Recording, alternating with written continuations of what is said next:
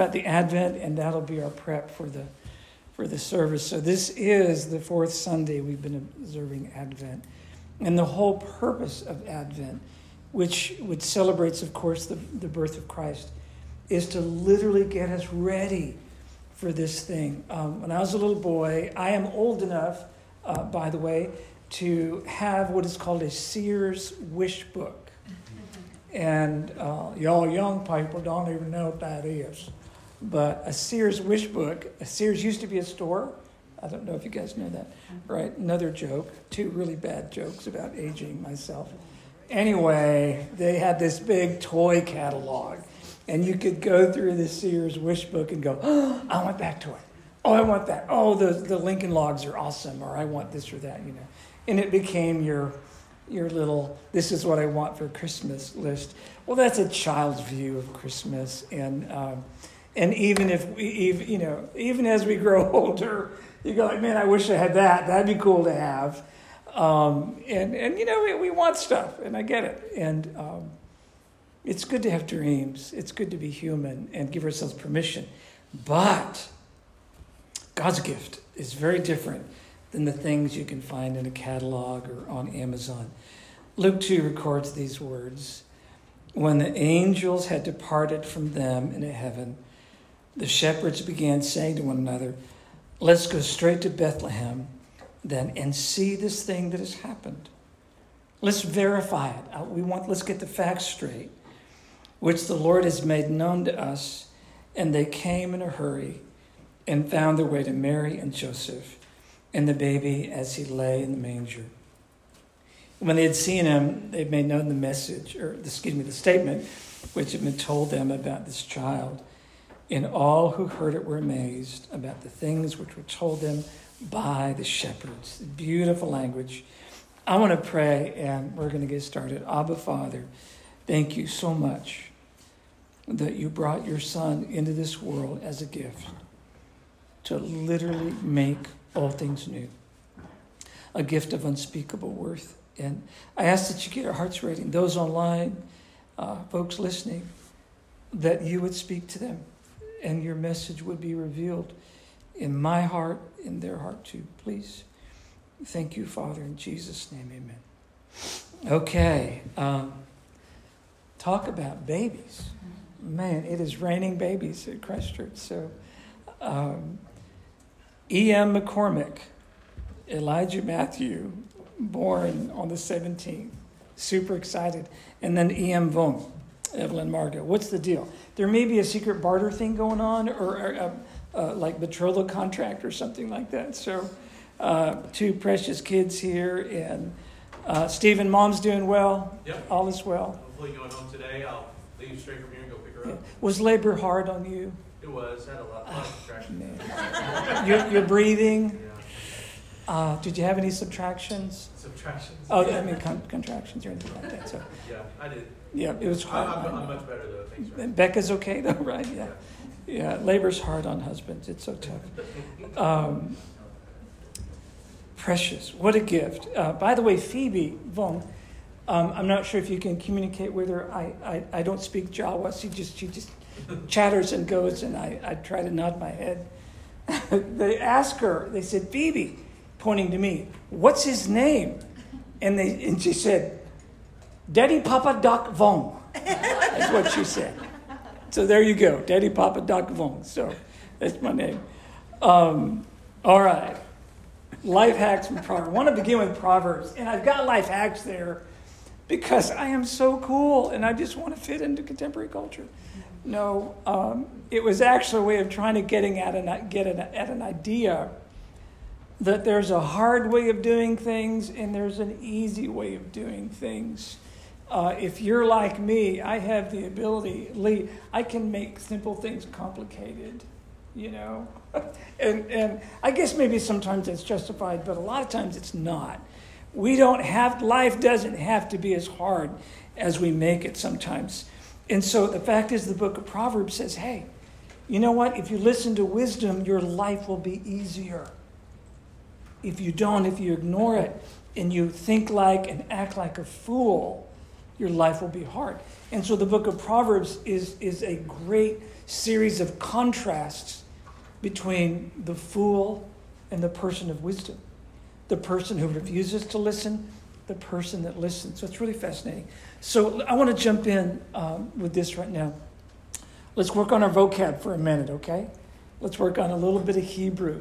The word wisdom is plain and simple. It means to be discerning.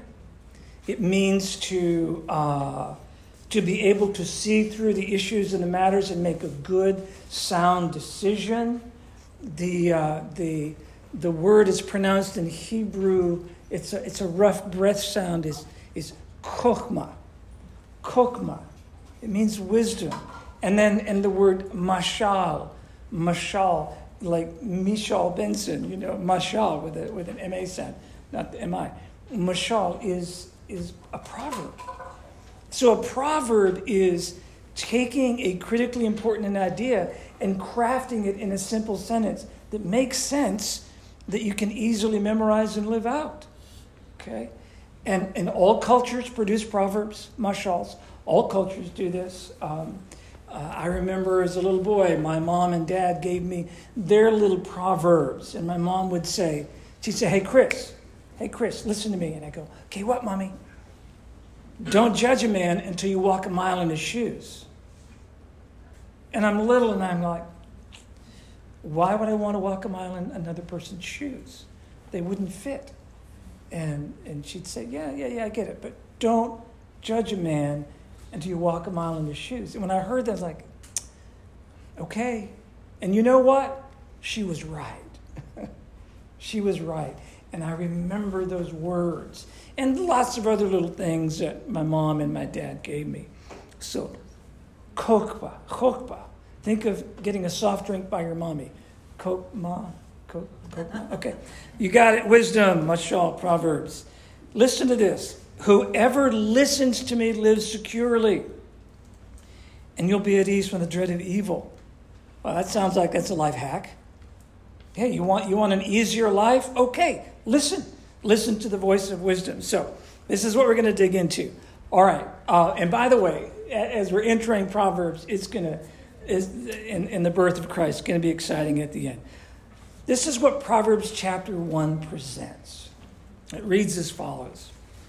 The Proverbs of Solomon, the son of David, king of Israel.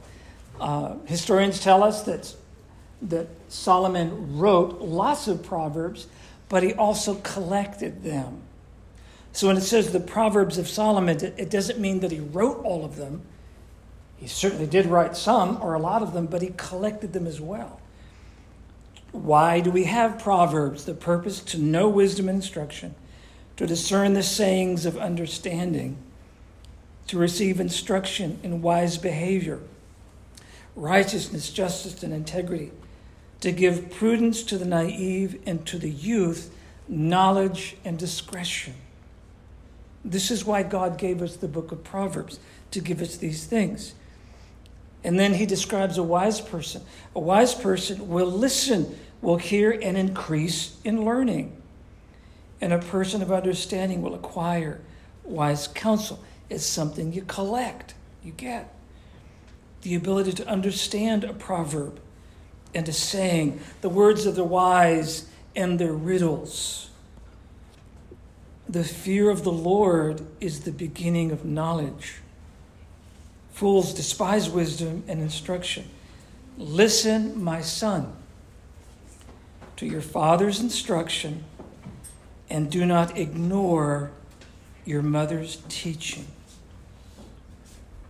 When you listen to your father, and when you listen to your mom's teaching, her instructions, they become like a graceful wreath about your head and a necklace for your neck. In Hebrew, this means like a chain of gold, like a ring of gold around your neck. I want to make just a brief comment about moms and dads that I think are really important. In the world of the medical sciences, particularly surrounding psychiatry and psychology, It is unquestioned the single most influential person in a child's life is mom. Mom, okay? As a child moves out of those early toddler years toward 5 and older, the father can have a tremendous, tremendous influence on children. If I said to you that there is, we got the pandemic of COVID. Gee, isn't it great to hear that little idea? But I think there's another pandemic, and Randy, I think you'll appreciate this. There's a pandemic of wise men. There's a pandemic of men, young, middle-aged, older men who have true wisdom, and that what a young man would be drawn to say, can I just hear you talk? Can you tell me your stories? I think we've got a national crisis, that there's a huge vacancy in the office of old, wise men. And I got to tell you, there's another pandemic too, and that's the wise moms. We got a whole other set of issues going on there. And children, there's something amazing about the human brain. Do you understand that squirrels and cats have an ability to land on their feet when they fall? Do you know that? Okay, cats have this advanced vestibular system, amazing hearing, okay? No collarbone, flexible spine, and a long tail. And you hold a cat upside down and drop him, and that cat will orient to his spatial world, and he will land on his feet. Even if you drop him a few inches off the ground, they will flip and turn in a nanosecond. It's an amazing thing. Vets call that a righting reflex, to kind of right and find balance. And if a ship is lilting and it needs to get upright, a righting reflex. Cats have that. Squirrels have that. We humans don't. If you've ever seen video footage of adults falling, which is, by the way, one of Lisa's favorite pastimes, watch America's Home Videos and watch people fall. Because it's just like, why did they do that? Why would you? And when they fall, it's almost like the arms go out a little bit, and then they lock, and they go down. And they don't have a righting reflex. We don't do that. When we fall, we're breaking bones like that. We can't right things and land on our feet. But we have something cats and dogs don't have, and squirrels. We have a different kind of righting reflex. You ready? It's a moral righting reflex. It pertains to logic. Okay. A squirrel doesn't care that one acorn plus one more acorn equals 2 acorns. Squirrel's not really concerned about that. It just wants to find something to eat. But we are concerned about that. We like counting, If you earn $500 at the end of the week during payday, and that's what your paycheck is going to be, $500 for your hard work, and then your check comes in and it says $350, you're going to immediately be upset about that, and you're going to give your boss, why am I short at $150? You've already done the math. We have a moral problem because all taxes have already been removed. All the stuff, your check is supposed to be $500 and it's not. And we're upset now. We don't like that. And you want a real good reason why you're short $150. And all of a sudden math is important. All of a sudden math matters because you're short the money. And you have a righting reflex inside of you. I want this to make sense. Children love logic. 1 + 1 is 2. They like that. It feels good in the brain to get an answer that works. Logic. And when you have a wise dad and you have a wise mother, wow. That is it's just a beautiful thing to a child's brain. And you can help that child grow to become a mature, high-functioning adult who's not struggling trying to figure out a righting reflex on how to make sense out of life. And when a parent can look at a child that has wisdom, it makes that parent so proud. Wow. You're going to see this a lot in Proverbs. Listen to your father. Obey your mother and her instructions. So wisdom matters. There is such a thing as right and wrong. If we continually go to the way of the fool, life gets really, really hard. For example, this is a little proverb that I was given years ago. Chris, if you tell the truth, it's okay if you have a short memory. If you always tell the truth, it's okay if you have a short memory. Now, why are some of you grinning? Why? Edie? When you tell a lie, you got to remember it the same way every time. Because, there's going to be another opportunity where, boy, now's a real good time to make another lie to deal with the situation. And all of a sudden, if you become a liar, what happens? You get your lies mixed up. You get them all mixed up, and you think your relationships become difficult? Yeah. So if you're a truth teller, so what if you got a bad memory? You get nothing to worry about. A fool ignores wisdom. Someone that seeks learning and knowledge and understanding chases hard after it. So you ready? All right, let's go for it. Our first proverb today. This is where it's going to begin. A person's gift makes room for him, of course, of her, and brings him before great people. This is a single freestanding proverb. All right?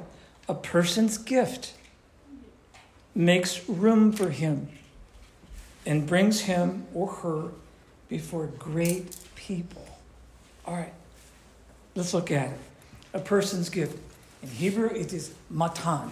Matan in Hebrew. So a person's gift makes room for him. Okay? It literally means it widens. And in fact, in the Hebrew language, this is a very concrete, operational kind of language. It's very plain, very concrete, very simple. It means to make something wider. It means to add acreage to a pasture, to have a larger field, or if you're plowing, to have a wide row is what it means. So a person's gift widens. It creates greater space for this person and will even bring him before great people. And we can understand great people in two ways.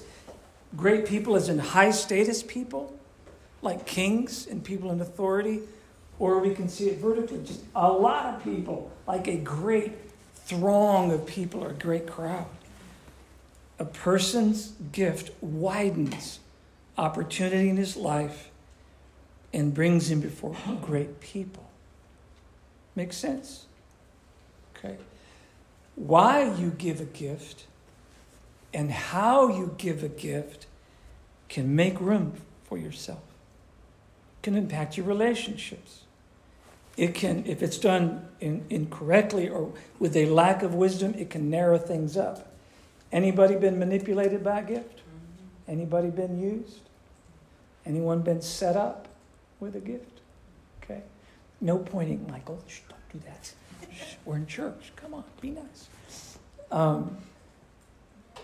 When it's done well, it can make room. Instead of narrowing your way, narrowing your opportunity, it can expand your opportunities. Watch what happens here. This is Luke chapter 1. Now, by the way, this is Zechariah's prophecy. Zechariah is talking. And you, child, John the Baptist, also will be called the prophet of the Most High.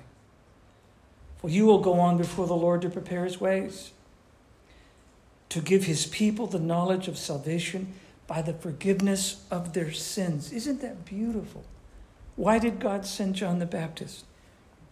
To give people the knowledge of salvation by the forgiveness of their sins, because of the tender mercy of our God, with which the sunrise from on high will visit us, to shine on those who sit in darkness and the shadow of death, to guide our feet into the way of peace.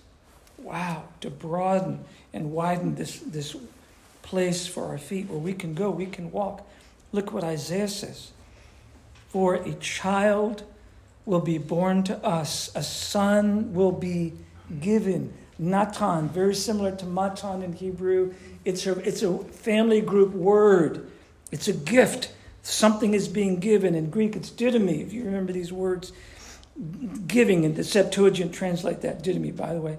A son will be given to us, and the government will rest on his shoulders, and his name will be called Wonderful Counselor, Mighty God, Eternal Father, and Prince of Peace. And there will be no end to the increase of his government or of peace on the throne of David and over his kingdom, to establish it and uphold it with justice and righteousness from then on and forevermore. The zeal of the Lord of armies, the Lord of hosts, will accomplish this. What if God gave a gift? And he gave that gift to make room. And God gave that gift to make room for us. What if he was doing this? A person's gift makes room for him and brings him before great men. Let's do some simple life application, because I want you to handle this, please. And those online, please be prepared to ask questions and give comments and speak wisdom to us. There is a deep wisdom in how God gave his gift of Jesus. Here's what I mean by that. The birth of Jesus is full of irony, contradiction, mystery, and a grace that connects with broken humanity. His birth enraged a king and yet honored shepherds. The irony of that. A king's supposedly a person of rank and honor and distinguished nobility, and the shepherds on the social scale are at the bottom. You've heard me say this before, Susan, Jeff, you may not know this, that shepherds were so distrusted their testimony was not allowed in court. In fact, Susan, the testimony of a woman was better than that of a shepherd. And you couldn't trust a woman back then, so my goodness. And the shepherds below the testimony of a woman, they were scoundrels. They're like homeless people who somehow luckily got a job of watching some sheep at night. They were just bums. And yet, the way Jesus came, it enrages a king, the highest ranking person. And yet, God honors shepherds as being missionaries and evangelists to go and declare what has happened. The irony, the contradictions in all these things. Randy, you know this, the King of Kings, Jesus. Before he took the form of a servant and became a man, what do you think he looked like in heaven? When you read Revelation 1, wow, face like the sun and so magnificent you can't even look at him. And then the contradiction that something, God takes on human form and ends up in a feeding trough for livestock? How's that for an absurd, upside down kind of thing? You would think a king would be born in a palace. Why? Why did God do that? What if he's making some room for us? What if that's happening? What if God wants a real and lasting relationship with you, with me? What if he intentionally gave the gift of his son to make room for himself? Now, if that's true, that means God wants a relationship with you. That's what that means. And I'm asking those questions rhetorically. The answer is, of course it's true. Of course it's true. God made room for me. God made room for you. God widened a path for us to access his kingdom. Why and how we give gifts can impact our relationships greatly. So, are you making room for anybody? A man's gift makes room for him. A woman's gift makes room for her and brings him or her before great people. God gave the gift of his son, for God so loved the world that he gave his only begotten Son. All right, you are the body of Christ. You are gifted. His Spirit is inside of you. If you're online, please post, and Stephen will handle that for you. 2 Corinthians says this. Since we have these promises, beloved, let us cleanse ourselves from all defilement of body and spirit, bringing holiness to completion in the fear of God. Make room in your hearts for us. Making room for people. Hi, Evie. Hi. Make room in your hearts for us. Okay, you're the body of Christ. How do we pull this out of a culture 3,000 years ago? Pull it out of that area into our world where this idea, this wisdom statement that a person's gift can make room for them and bring them before great people. How can we apply that to us today?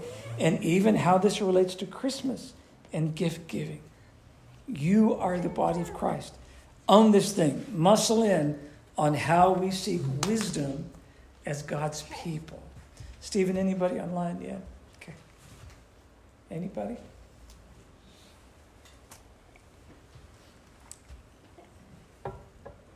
Wisdom, a person's gift, makes room for him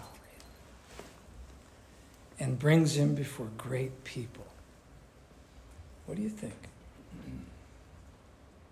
I have a question. Yeah. When you say great people, is that like number or is it like important people? Yes. Both?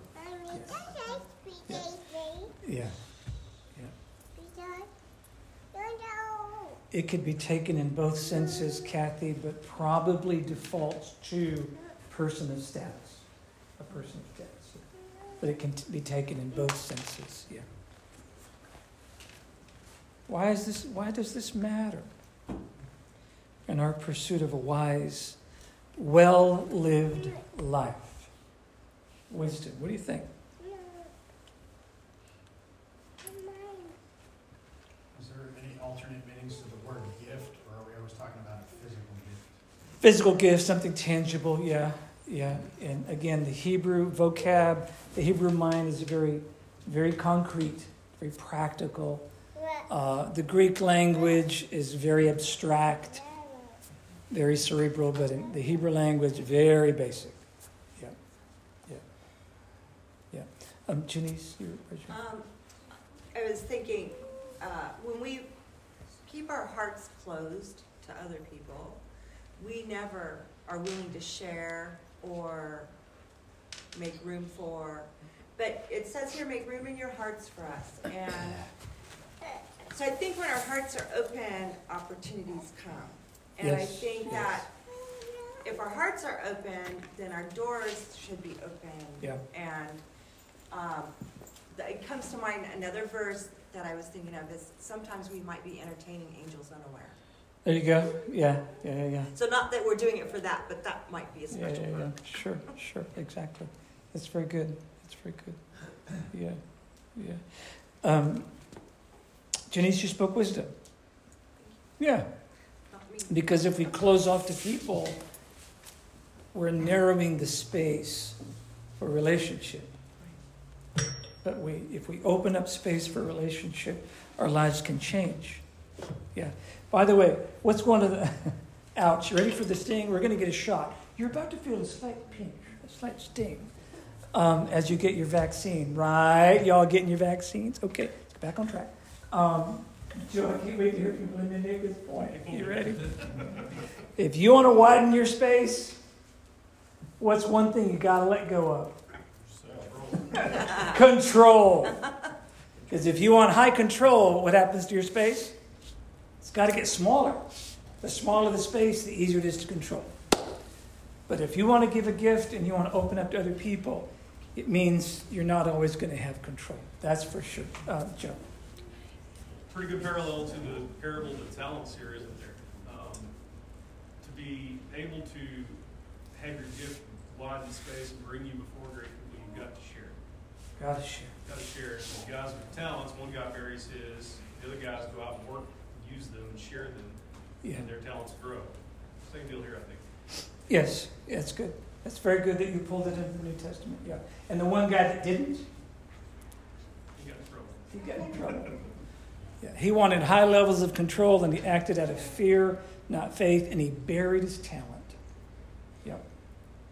Yeah, that's good. Someone else on why this proverb matters. A person's gift makes room for him and brings him before great people. Yes, sir. Terry. In trying to pull this into our time, when we're all leading semi-hectic lives and bouncing from pillar to pillar, we need to be aware of the opportunities that present themselves to open the path, Yeah. to take the time to greet somebody, to talk to them, Yeah. to listen, Yeah. Yeah. to listen to them. Yeah. That's so good, Terry. Yeah, That's so it's- good. Yeah. Terry, when we're self-absorbed, it's kind of hard to pay attention to the people around us, huh? Well, it really is. Yeah. We've all got things going on in our lives that we think are the most important things, Yeah. Yeah. but Yeah. oftentimes they're not.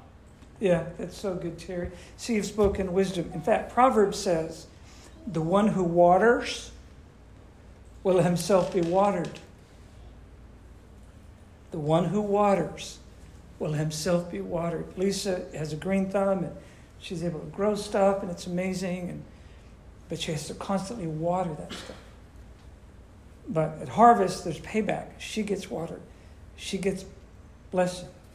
One who waters and is generous will in fact be watered. If So I can go back to, you were talking about your mother giving yeah. offers.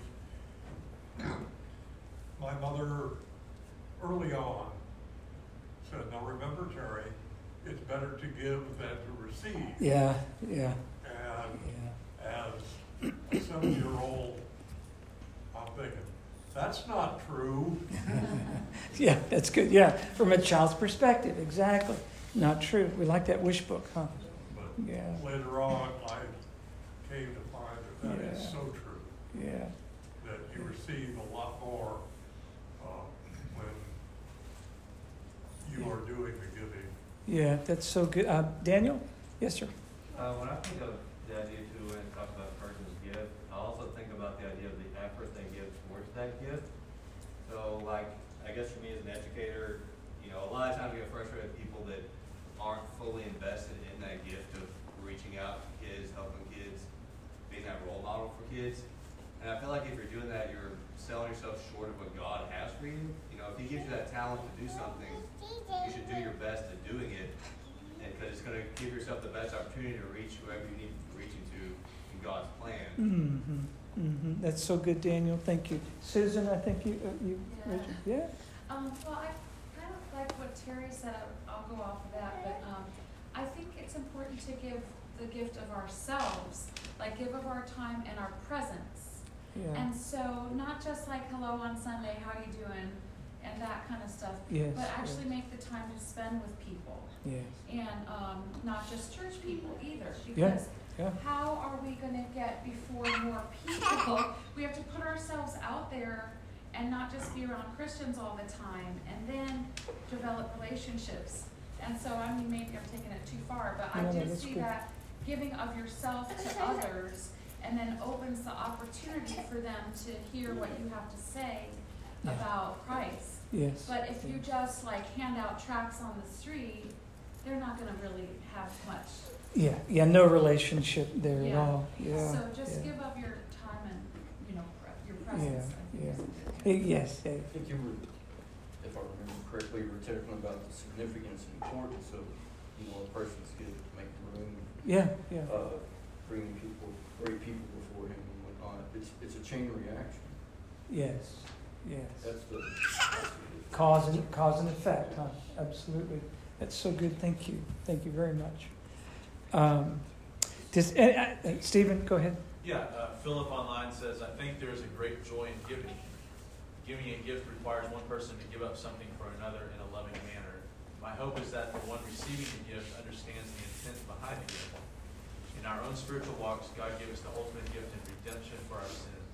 It cost him his son, but God's intent was to truly love his creation. I pray we understand in the light of Christmas and through our spiritual journey with God.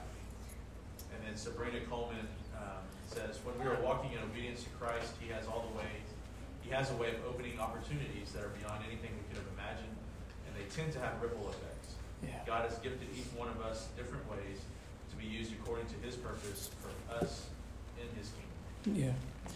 Thank you so much, Philip. Thank you, Sabrina. Thank you. That is beautiful. I want to mention something that I think is important for us. If you're like me, you may have had this encounter.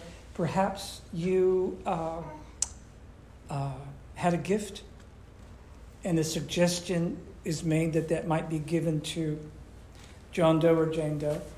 And in the course of that conversation, someone says, no, they don't deserve that. Anybody there? Like a really special gift? No, we're not giving that to Aunt Finkelstein because she's just impossible to live with. No, that's going to so-and-so because we really like them. You get the idea.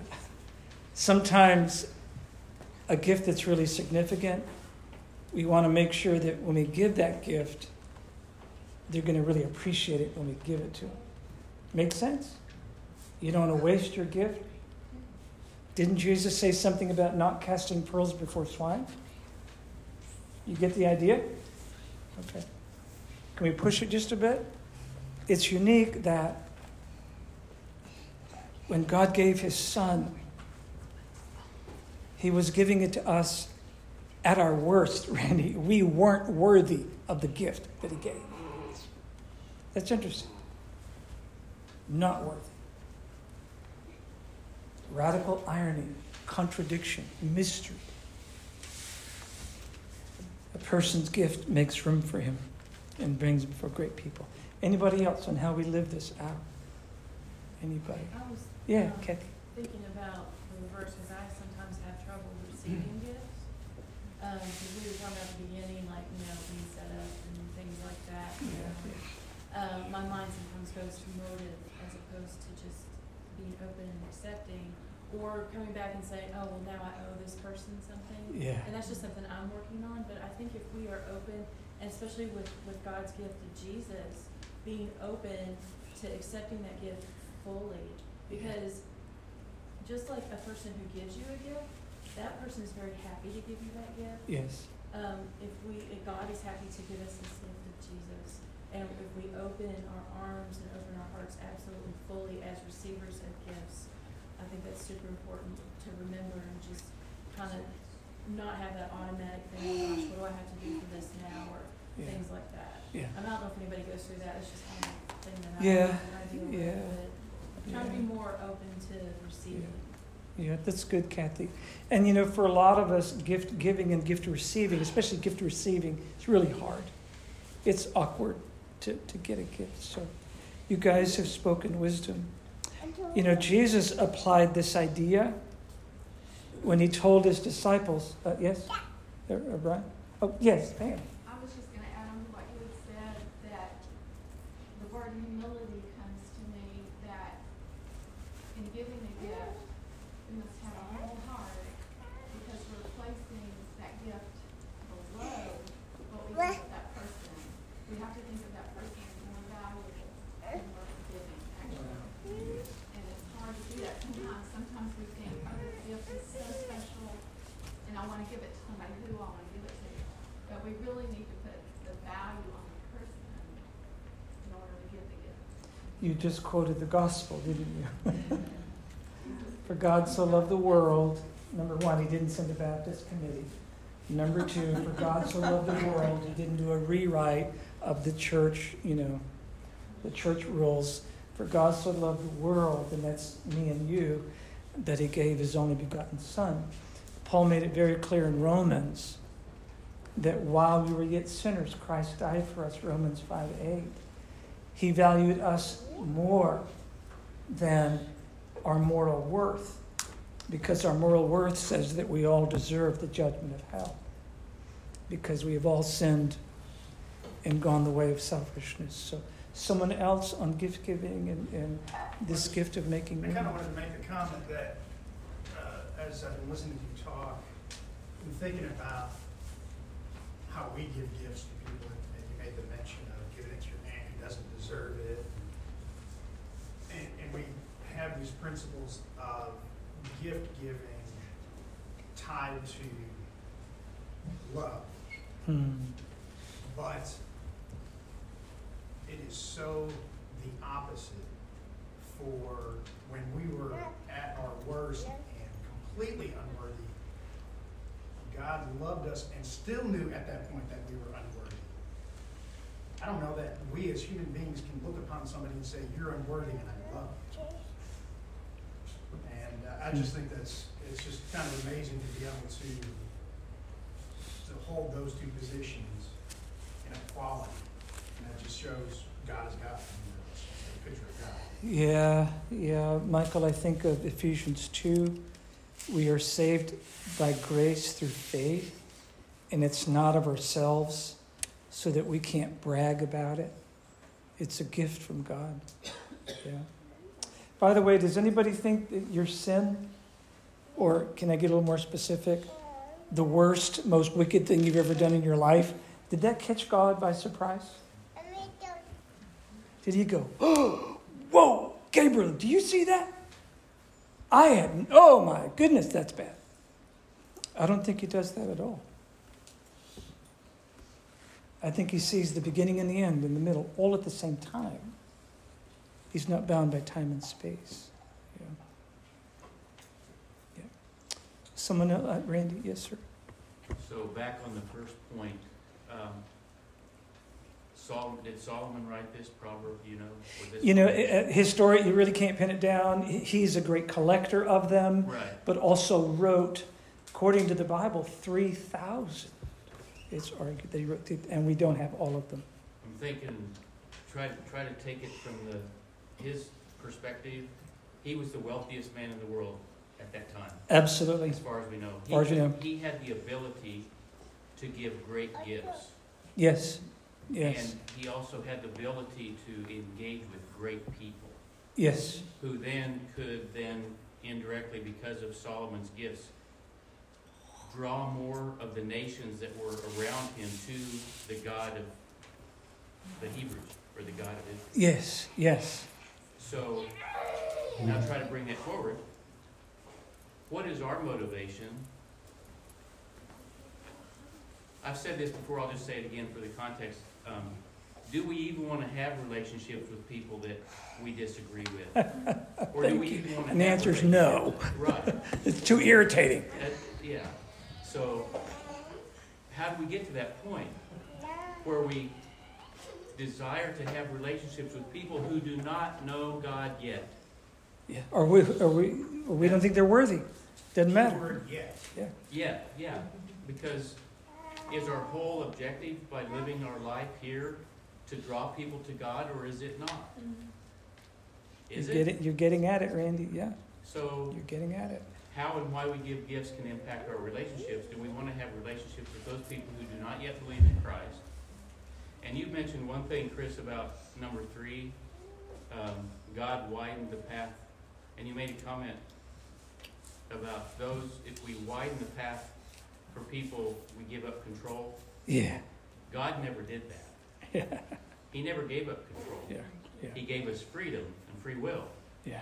But he's still in control. He's still in control. Yeah. And so I think our motive, I mean, Ned and I have talked about this before, that I don't think it has to be a relationship we have with God in order for us to grow in our desire to want to have relationships with other people who do not treat us well. You just quoted the New Testament. Yeah. But it doesn't come naturally. No, and by the way, this is where discipleship gets real. Yeah. That the way Jesus treats me, does that help me in how I treat other people? It should. Yeah. Pam, you nailed it. When we see the person, what are we looking at? the measurement of worth regarding the gift, or just that we see them as a human being created in the image of God and therefore an object of love? Yeah, Brian. I have the opportunity to share my life with others on a daily basis. Yes. I have issues sharing that life because of the reaction that I might get in return. I still share that light sometimes and don't get the return that I want. Yeah. That I know that if they don't give it a second, it will. Yeah. Yeah. So my point to that was, we don't always, if we're giving the gift, we don't always receive what we expect or what. Yes. So I have an issue with coming across with sharing. Yeah. Not all gifts are received well, huh?